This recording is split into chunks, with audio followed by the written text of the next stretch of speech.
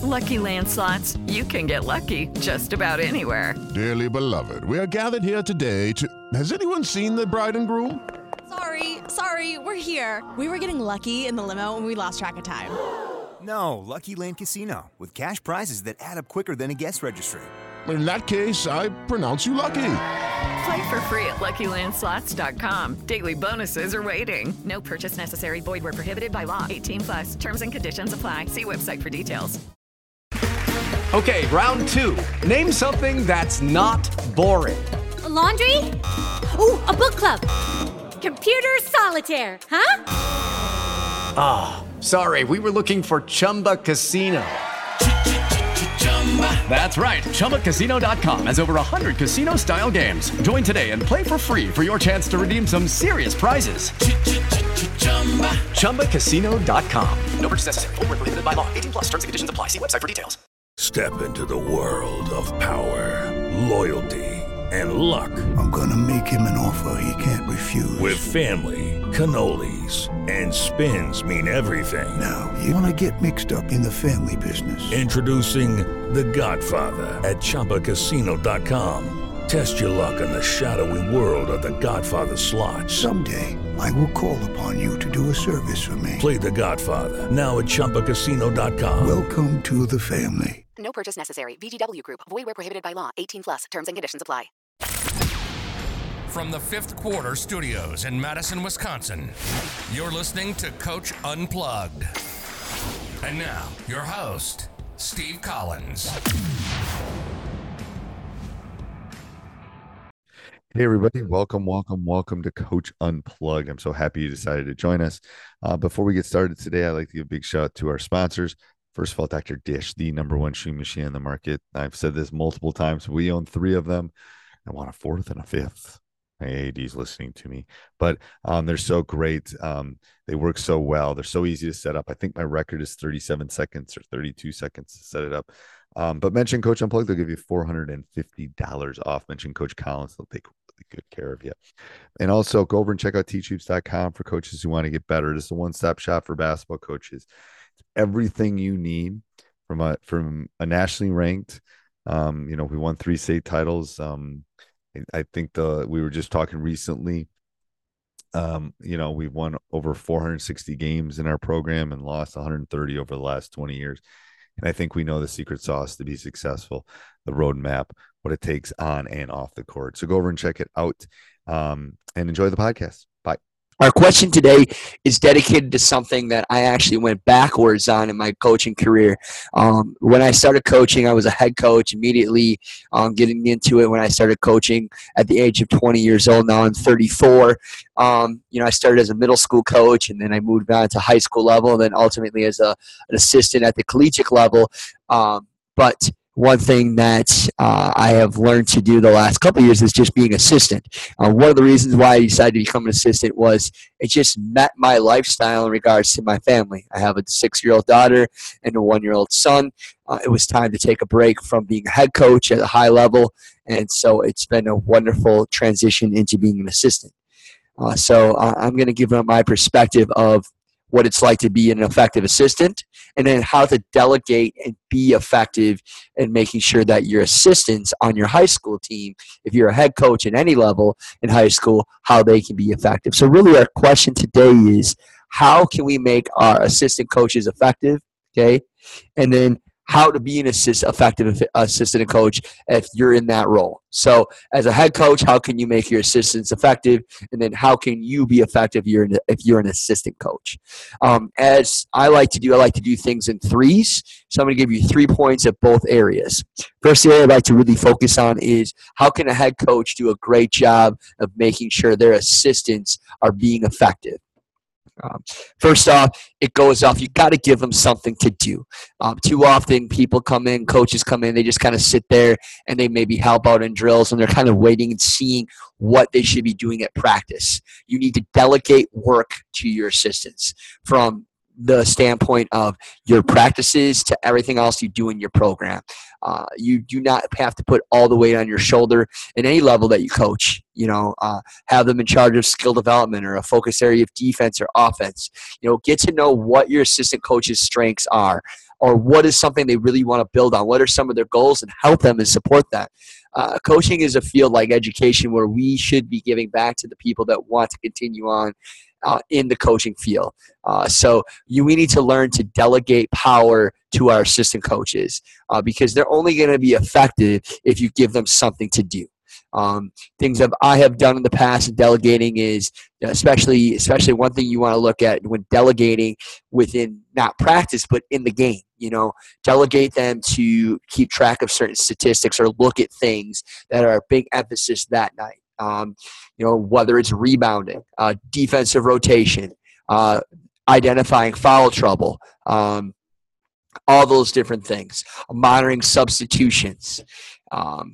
One of the things I always think about is building relationships with certain players because as a head coach, your voice can be white noise. And I think it's really important if you can delegate your assistants to build strong relationships with your players as well, you're going to be able to get them to play harder for you. The second point is emphasize their strengths and where their passions reside in the game of basketball. So if they're really into defense, or my assistant when I was a varsity coach was phenomenal at defense and loved defense.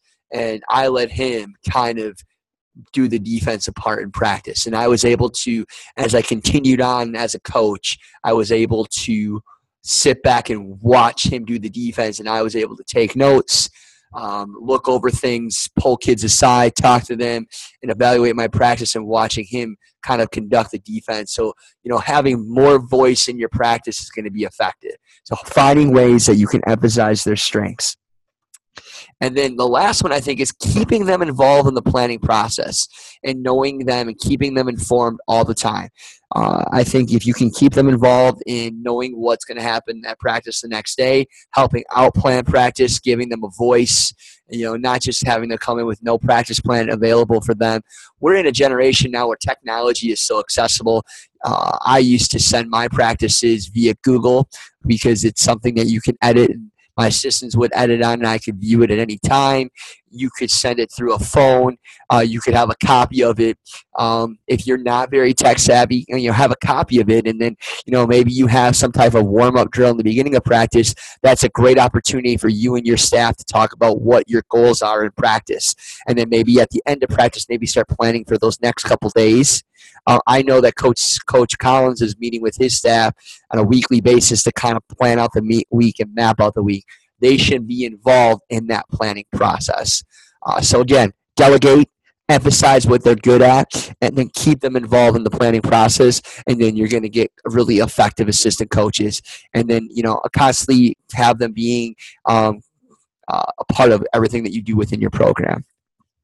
So how to be an effective assistant coach. I learned to be an effective assistant coach because I was a head coach, so I had high knowledge of what I was already doing. And when I got into the collegiate level, I was able to take my knowledge, and I was very lucky to have a head coach that did a great job of allowing me to be a voice in the program. He wanted to enrich my strengths of what I know as a coach, and it ultimately ended up us winning a state championship. So number one, I think, is don't be passive, be a voice. But it's knowing when to speak and knowing that you need to continue to have that common language. But just don't sit back and allow the head coach to do everything and say everything. Be okay to speak up and say something and emphasize something, and so the kids can hear a different point of view. And it's not even a voice that has to be loud and projecting. It's in the context of the drills. It's when it's going 5v5 and 3 or 4 players are out of the drill right now, and you're able to touch base on some key points that you guys are talking about within your offense or your defense, or just little things. If you're just sitting there and watching, you're not going to be effective. Communication, constantly being a voice within the program and the team that you're coaching. Second one, finding ways to build connections with players. I feel like one of the most effective things that assistant coaches can do is build relationships with players. As a head coach, we are so invested in so many different things, especially when you're starting to rebuild a program from the ground up, or you're coming into a new program and trying to figure out everything in regards to what you're trying to do within that program that you're trying to run. If you can build relationships with those players and help that coach and be able to get them to play hard and to get them to do the things that the coach wants, you are going to be a very effective assistant coach. I think that's so important. I know that from being a teacher myself, and being an assistant, is that anything is more successful when you're able to build relationships with young people. And so I think that's extremely important as being an effective assistant coach. The last thing is providing insight and your own piece to the program. You cannot be a robot, because if you're just going to be a robot, your program that you're part of is only going to be as good as the one person in charge. One thing that people don't understand is the great programs out there at the collegiate level have wonderful assistants that provide input and their strengths to every day. You know, I constantly look back at Duke. Duke has had phenomenal assistant coaches that have presented themselves as to be great head coaches in other places. You know, but they were able to be a part of and voice themselves in Duke basketball. Whatever basketball program you're in, you cannot be afraid to not provide insight and suggestions in the team that you're coaching, because you just can't be there and back off. I think the coach in the end, if he cannot or she cannot be a control freak, you know, they have to be able to trust in you to provide insight and feedback about, all right, this isn't working. Maybe we need to do this defensively right now.